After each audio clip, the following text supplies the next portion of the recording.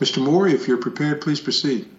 Yes, thank you, Your Honor. May it please the court. I'm R. Henry Moore. I represent both Northshore Mining, Matthew Zimmer, and Roger Peterson. I have asked to reserve 5 minutes for rebuttal, and I recognize, of course, that may get eroded as we go. This case, both sides have appealed. It involves a conveyor gallery at the Northshore processing facility. What they process is taconite ore into iron ore pellets, which are a combination of the ore and bentonite. It's a big process. This is actually a very small part of that plant.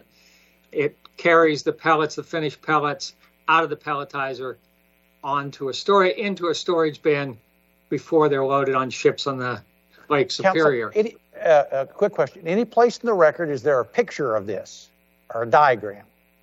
A picture. There is a picture in the inspector's notes of his pictures of this whole conveyor gallery. Is it in our record? I'm sorry. Is it in our record? Yes, it is in the record. Okay, thank you.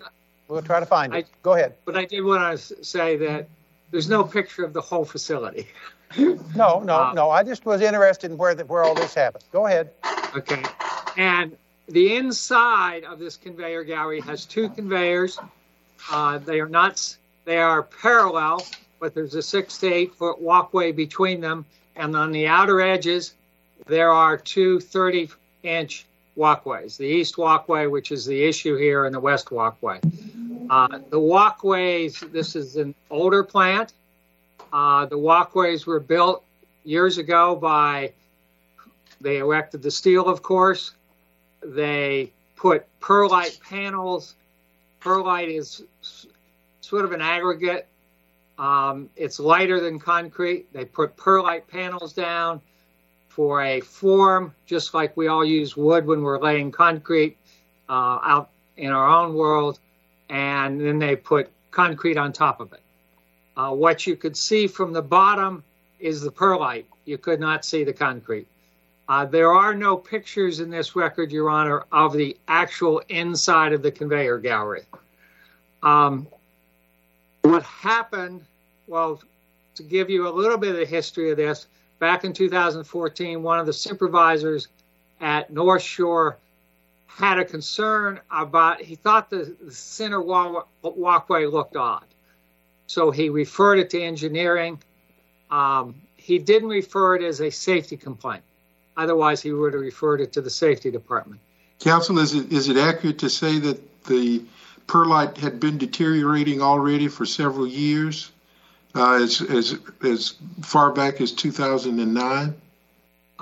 Yes. Now, the interesting thing about that, Your Honor, if I may, while the perlite's deteriorating, and as Mr. Francine said, he didn't expect it to last as long as it did because it is only a form. You couldn't look up and see holes through the perlite, through the concrete. You could only see the perlite and some of the reinforcement for the perlite. You could not see any of the reinforcement for the concrete.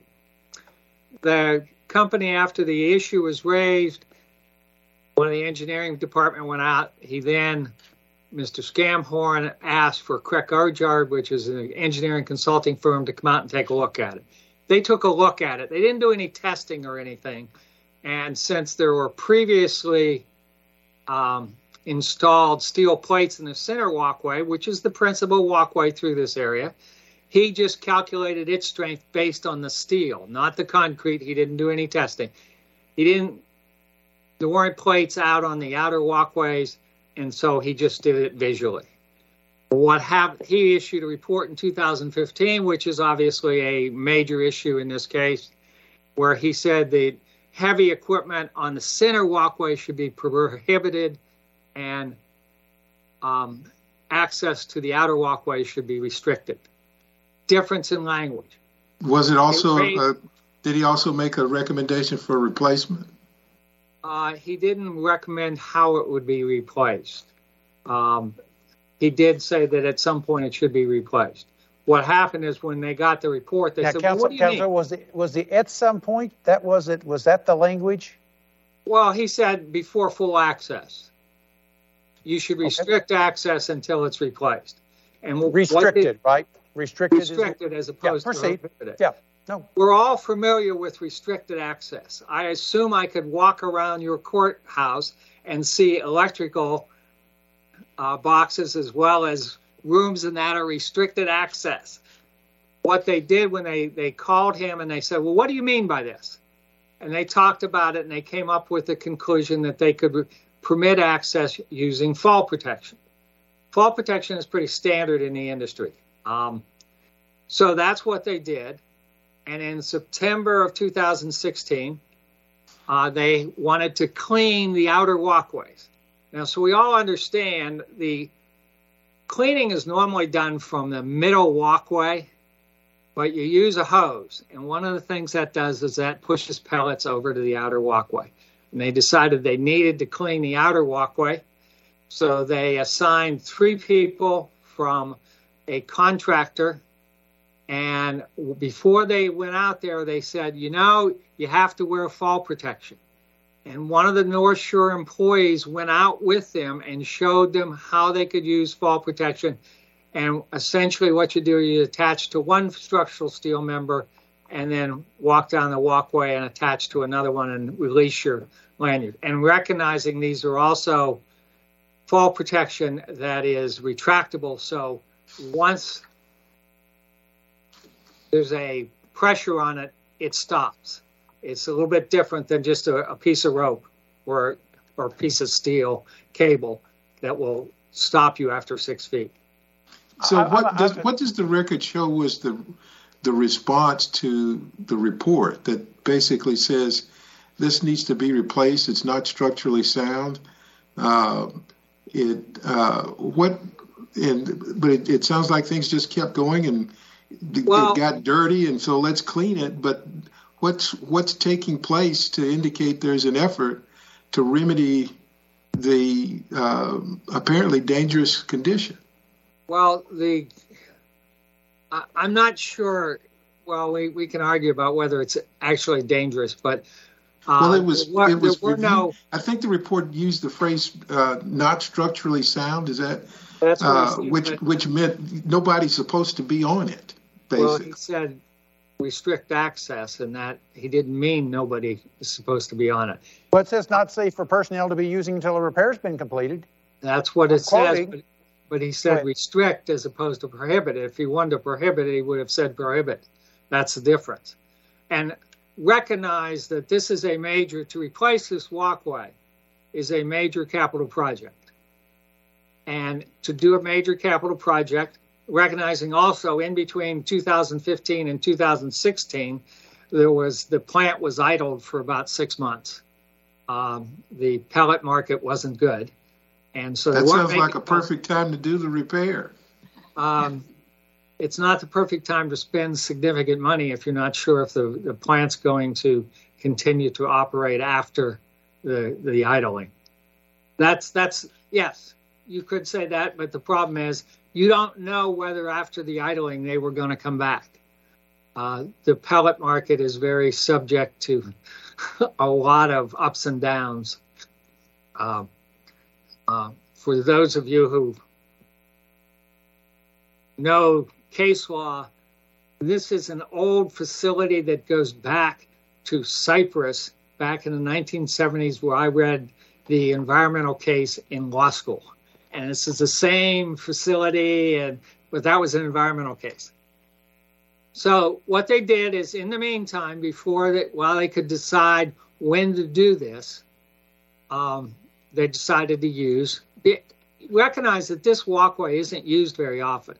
There are 2 reasons to use it. One is to clean it, and the second is to climb over the conveyor when it's locked out to install an idler roller.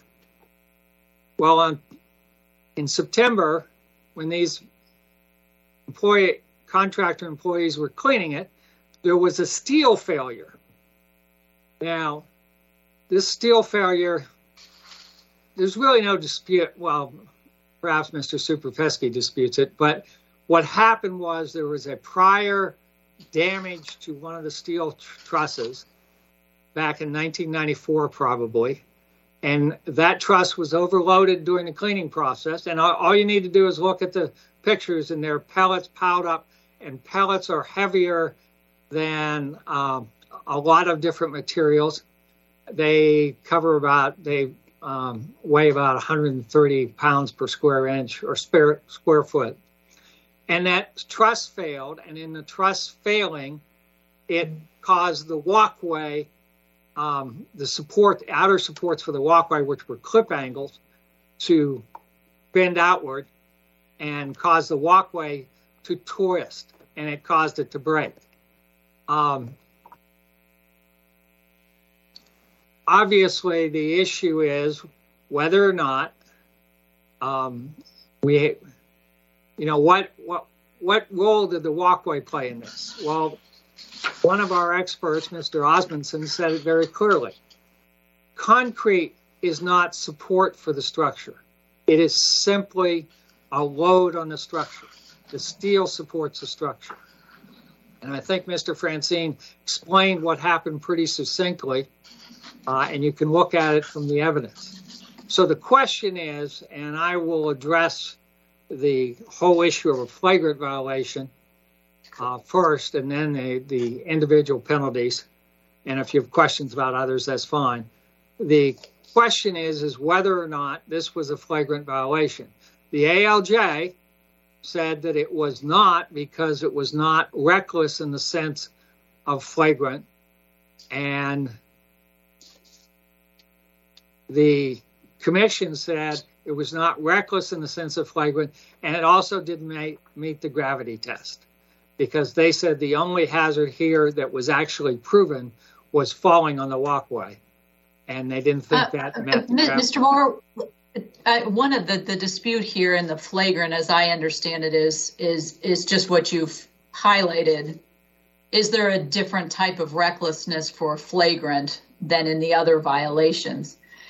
And I have a question about that. Why would there be a different definition in this system for reckless there? It's not a different word, it's the same word.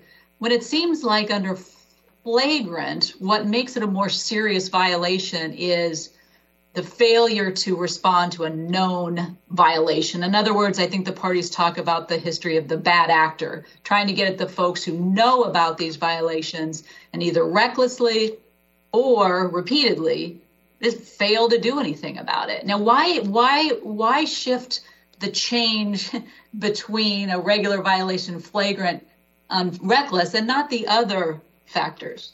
Well, the other factors also are heightened because of the difference between flagrant, gravity, and significant and substantial under the Act. But the whole history of that Act, it was promulgated in 2006. Congress wanted to get the bad actors. The initial penalty was $220,000, which was only $30,000 less than the criminal penalty. And it now, because of the Civil Penalty Adjustment Act, actually exceeds the criminal penalty. So it's a very heightened violation. And the reckless comment, the commission looked at the only other use of reckless in the statute. Prior to 2006, it wasn't used. They put it in Section 110, and they also put it in a provision with respect to mine rescue teams. They looked at that and they said, well, yeah, it's more. Now, I will say that even if you accepted MSHA's definition in their regulations of reckless disregard,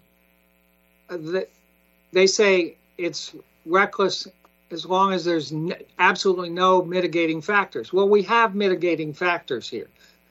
Well, what about the commission's reference to sort of, we look to the common law, they seem to look to the restatement, and the restatement seems to include both conscious disregard and an indifference, which I think is what the secretary is getting at. So why cut out the indifference to aspect of the definition of reckless here? Where do I get that? Why do we go there? I think we have to be careful applying the restatement to statutory provisions where the Congress wrote a statute that really exceeded any other sanction in the Act.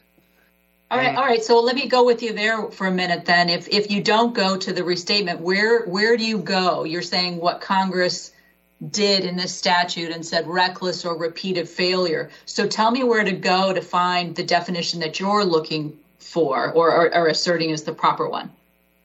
Well, that's the problem, is finding that, but I would say that it is something more than reckless in the restatement. It's something more than reckless that MSHA has in its own regulations for reckless disregard for the standard penalty calculation. What from Congress, Mr. Moore? What from Congress tells us that the reckless is different there? I think the nature of the whole sanction, particularly the different language and also the amount of the penalty. The amount of the penalty is quite striking, Your Honor. I remember when I saw the first flagrant penalty when I was talking to a client, and what that client who processed their civil penalties said is not actually repeatable, because she was just astonished how high it was. It's very, very high. And so that suggests that, or indicates that Congress was looking at something more serious. And the fact that they wrote the other parts of flagrant, the reasonable expectation of a substantial bodily injury, that's heightened above what they previously looked at when they had significant substantial. Mr. Moore, you're well within your rebuttal time. You can continue if you like, or you can reserve. Let me go ahead and reserve, if I may. All right. I don't see any additional questions. Thank you. Ms. Mullins? Good morning. May it please the court. My name is Rebecca Mullins. We're here because MSHA proposed a flagrant penalty against Northshore for recklessly failing to maintain an elevated walkway, despite knowing for years that the walkway was in disrepair. This hefty flagrant penalty designation originated in 2006 with the passage of the Miner Act. Congress passed the Miner Act in response to a series of mining tragedies that left 19 men dead in order to incentivize operators to proactively correct known violations. Operators like Northshore, who, equipped with a third-party engineering report that detailed an unsafe walkway that was unsuitable for use absent repairs, made no repairs, and instead continued sending miners onto the crumbling walkway for over a year until, predictably, the walkway collapsed. The flagrant definition we're talking about is found at Section 110B, and it defines flagrant as a reckless or repeated failure to make reasonable efforts to eliminate a known violation of a mandatory safety standard that substantively and proximately caused or reasonably could have been expected to cause death or serious bodily injury. The ALJ in this case found that the Secretary proved each portion of flagrant except for the reckless portion, reasoning that recklessness in a flagrant context required some sort of heightened recklessness. The Commission agreed with the ALJ and found that in order to establish a reckless flagrant violation, the Secretary must prove a conscious or deliberate disregard, that an operator consciously or deliberately disregarded an expectation of death or serious injury.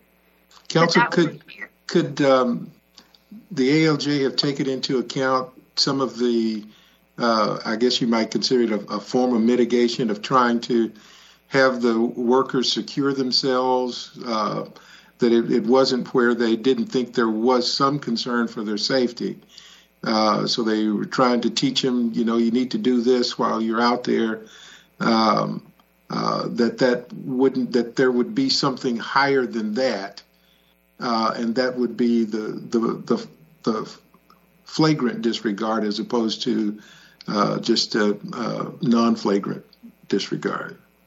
Yes, Your Honor. The judge did rely on this fall protection policy as, I guess, mitigation in the reckless flagrant context, although she did not rely on it when evaluating whether this violation was the result of reckless disregard. She did that because she reasoned that the flagrant analysis requires some sort of heightened recklessness. But the statute, the flagrant definition doesn't account for a failure to eliminate the hazard. It's a failure to eliminate the violation. And as the commission affirmed, as supported by substantial evidence, fall protection did nothing to eliminate the violation, which was an unsafe walkway that was crumbling and in disrepair.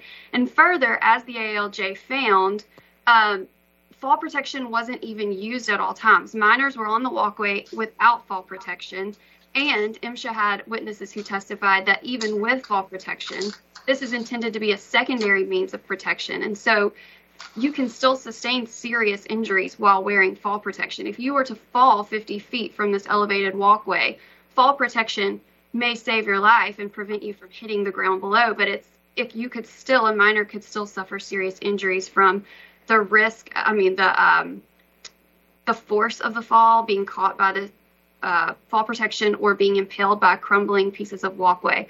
So the fall protection here did nothing to eliminate the violation, and it should not have been considered in the context of reckless flagrant. Now, is nothing too strong, counsel? Surely it did something. Your Honor, nothing to eliminate the violation. Whether it may have targeted the underlying hazard. I think that's circular. Go ahead with your argument. Now I get your whole sentence. Go ahead. It's circular. Go ahead. Thank you, Your Honor. But the judge should have just applied recklessness as it's understood in common law, which is that the operator knew of the facts but failed to appreciate the high degree of harm, although a reasonable person in their position would have done so. Here, Northshore was equipped with an engineering report that deemed this walkway. Counsel, were you relying on the restatement there? Yes, Your Honor. Okay, proceed. Thank you. Northshore was equipped with an engineering report that detailed that these walkways were unsafe to use absent repairs, and there is no evidence at all in the record that Northshore did anything to repair the walkway. The report said that both layers, not only the perlite, but also the concrete topping, provided little to no structural support. They could not be safe for use until a repair had been completed. They detailed many types of damage, despalling and delaminated concrete, debonded reinforcement, but also in the topping layer, they noted that the topping slab was in poor condition and in need of replacement due to large surface cracking and heaving. And so, taking that information, a reasonable person would have appreciated the high degree of risk involved and would not have instructed miners to work on this walkway until repairs had been completed. The commission seemed to grapple with the idea that flagrant should require something more. There's a high penalty. This should be something bigger. But the commission's error was in the conclusion that the something more is heightened recklessness. What deference is owed to the commission's responsibility for crafting its orders and the results it reaches and its interpretation of the regulations it's enforcing? Here, Your Honor, the language of the statute is not ambiguous, and so Congress' intent is what should control this analysis. They chose the word reckless rather than conscious, deliberate, intentional. If Congress had intended for something beyond recklessness to be what was required, they could have used a word to indicate such. And if they had intended... Well, they used the word flagrant, right? I mean, is that... I mean, there's got to be a difference between reckless and flagrantly reckless, the way this seems to be established. Your Honor, I think in defining flagrant, they chose the word reckless because that high level of negligence is all the Secretary has to establish. The thing that makes flagrant different... What distinguishes something from being reckless and being flagrantly so? Your Honor, flagrant would also require the Secretary to establish that an operator knew that the violation existed and failed to make reasonable efforts to eliminate. So the distinguishing factor isn't exceptional recklessness or heightened recklessness, the distinguishing factor comes in requiring the secretary to show that the operator had knowledge of a violation and failed to take reasonable efforts to eliminate the violation. Here, the commission... Counsel, would you agree that there are different definitions of reckless, that it sort of seems to be the restatement, and different parts of the restatement sort of emphasize conscious or deliberate or indifferent? So why doesn't it make sense for the commission to pick a portion of the restatement that requires the conscious disregard in light of the bad actor goal? Yes, Your Honor. I believe the commission's interpretation essentially eliminated negligence. So recklessness, regardless of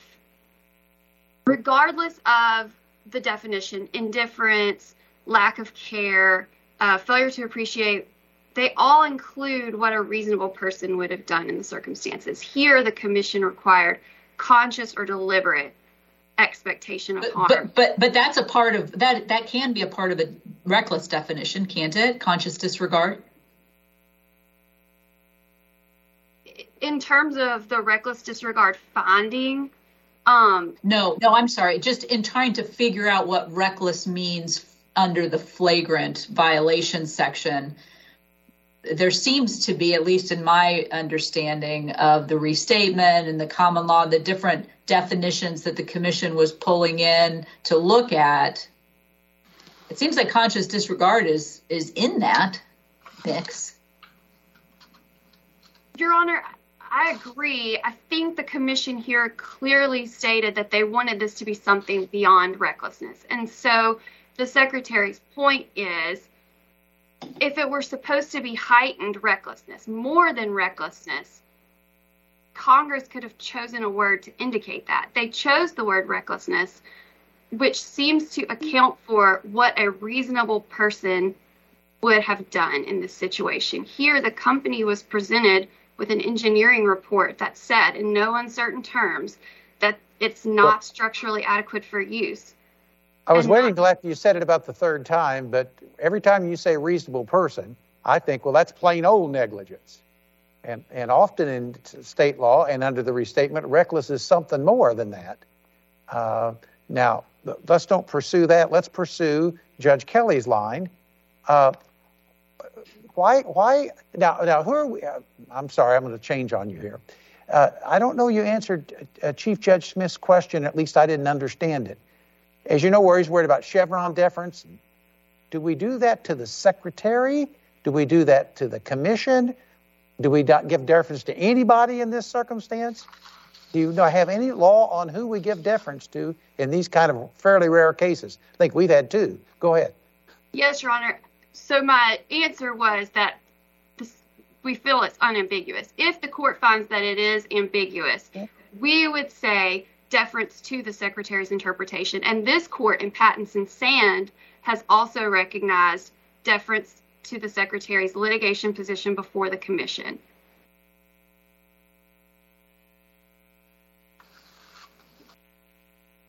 Well, I didn't get to my other question that I deserted on you. I'm going to undesert it now. And so let me ask you this. This is in regard to what Judge Kelly was pursuing. Conscious disregard is certainly in a lot of laws as being reckless. It's in a lot of laws, and it's in the restatement. So it seems to me, why isn't it within the commission's realm of deciding cases to say, well, for this purpose, we're going to use this definition reference. For another purpose, we're going to use that definition. Isn't that what courts do all the time? Yes, Your Honor. One thing that I think may help to answer more clearly, the commission also required a conscious or deliberate expectation of harm. And so part of recklessness is not intending the resultant harm. That's, that takes it almost into a level of criminal. And so even if you were to apply conscious or disregard as the words, it would be a conscious or deliberate failure to eliminate the violation, not conscious or deliberate expectation of harm.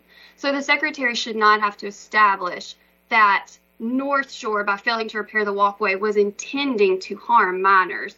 Rather, the language of the statute is a reckless failure to make reasonable efforts to eliminate. And so a conscious, even if you were to accept the Commission's use of conscious or deliberate, a conscious or deliberate failure to make reasonable efforts to eliminate, rather than a conscious or deliberate expectation of the resultant harm. And in this case, Northshore was provided with an engineering report, in addition to having received complaints as early as 2013. I believe Mr. Moore agreed that the perlite layer was crumbling on the outer walkway as early as 2009. And so, in addition to those work orders that notified them of the walkway's condition, they had a report in 2015 that said they were not, structurally adequate for use and should not be used absent repair. Not safe for personnel to be using absent repair, I believe is the exact language. And so, a conscious or deliberate failure to make efforts to eliminate the violation, if you were to adopt the Commission's language, would be more appropriate than an expectation of the resultant harm. Because, as Commissioner Traynor pointed out in his dissent, reckless disregard is unintentional but highly negligent. You intend the act. You don't necessarily have to prove intent with the resultant harm to the minors. There was another component of the flagrant definition that the Commission reviewed that the judge had previously found the Secretary established. That is in the reasonably could have been expected to cause death or serious injury. As the Commission noted, at the time that Congress passed the Minor Act in 2006, the imminent danger definition was already part of the act, and it is functionally identical to the language that Congress put into the flagrant definition. And so the Commission has interpreted and has recognized that Congress did not intend for the imminent danger language, which is reasonably could have been expected to cause death or physical harm. Here it's reasonably could have been expected to cause death or serious bodily injury, and that Congress didn't expect that to require a specific percentage of probability. And the Commission has interpreted that even showing a reasonable potential for harm can satisfy the imminent danger context. And so the Secretary believes the Commission erred here in requiring the Secretary to show first an expectation of a hazard, and then second, an expectation that that hazard would result in a serious injury, and instead should have just adopted the imminent danger test, which is a reasonable possibility. The substantial evidence supports the judge's finding on that prong. There was evidence from the Secretary's witness that the walkway, if it had been maintained in good condition, that it would not have collapsed as it did, even when the beam failed. There's a third-party engineering report that details all of the issues with the walkway, determining that it's not structurally adequate for use. There was testimony in the record that miners who were Northshore employees, unlike the miner who was on the walkway when it failed, who was a contract employee, but actual Northshore employees were scared to use the walkway because they knew it was in disrepair. Prior to the walkway's collapse, Northshore had to install a mesh underneath to prevent perlite pieces from crumbling and falling on miners who were walking underneath. And so that substantial evidence supports the judge's determination that it was a reasonable potential of a reasonably serious injury. And Counsel, in your remaining time, would you address your appeal as to the conclusions on the individual liability? Yes, Your Honor. So Section 110C authorizes the Secretary to pursue individual liability against an agent who knowingly orders, authors, or carries out a violation. The administrative law judge found that these two members of management, Mr. Zimmer and Peterson, did knowingly order, authorize, or carry out a violation. The Commission applied a different and we argue incorrect legal test in reversing the judge on that point. They looked to a prior case of theirs, Maple Creek, to say that these members of management could not be held liable because they did not themselves have the ability to initiate extensive repairs, that repairing the walkway was going to cost $300,000, and that to do that was really a decision of the engineering department. First of all, the statute says knowingly ordered, authorized, or carried out. These members of management authorized and carried out when they participated with a member of the engineering department, Mr. Skamehorn. Counsel, now you added the word participated. Authorized the violation? Now, you're not relying on authorized, are you? Authorized and carried out. Carried out, I think, is also... No. Go slowly with me. Just it says or. I'm doing one at a time. Now, on authorized, knowingly authorized the violation. Are you continuing? Yes, Your Honor. I believe that their participation in the conversation with Mr. Skamehorn, where they collectively decided not to repair the walkway, but instead to implement fall protection, would constitute authorizing the violation. Okay, so you think that's a level of authority. Now carried out. You think they knowingly carried out the violation? Yes, Your Honor. Okay, now what's wrong with the Commission's general line of cases that you got to be in a position to repair it? That's the violation here. Well, in Maple Creek, the Commission... Don't go to Maple Creek. Help me with in a position to repair. Just those words. Your Honor, not remedy the violation, but repair or eliminate the hazard is what the Maple Creek court said. And here, these men could have eliminated the hazard. The hazard was miners working on an unsafe walkway. Both of these members of management testified that they had authority over the workforce and they could have prevented miners from working on the walkway. So perhaps they could not have themselves undergone the necessary paperwork to get a... Correct my understanding of the facts. There had been a severe limitation of access to that, and the injury occurred when they sent someone out to clean the area as opposed to using it for normal mining purposes. Hadn't it already been restricted prior to the accident? I don't know that. I think it was a walkway that was not very often in use even before this report. So I don't know that they limited any further the frequency of use on the outer walkway.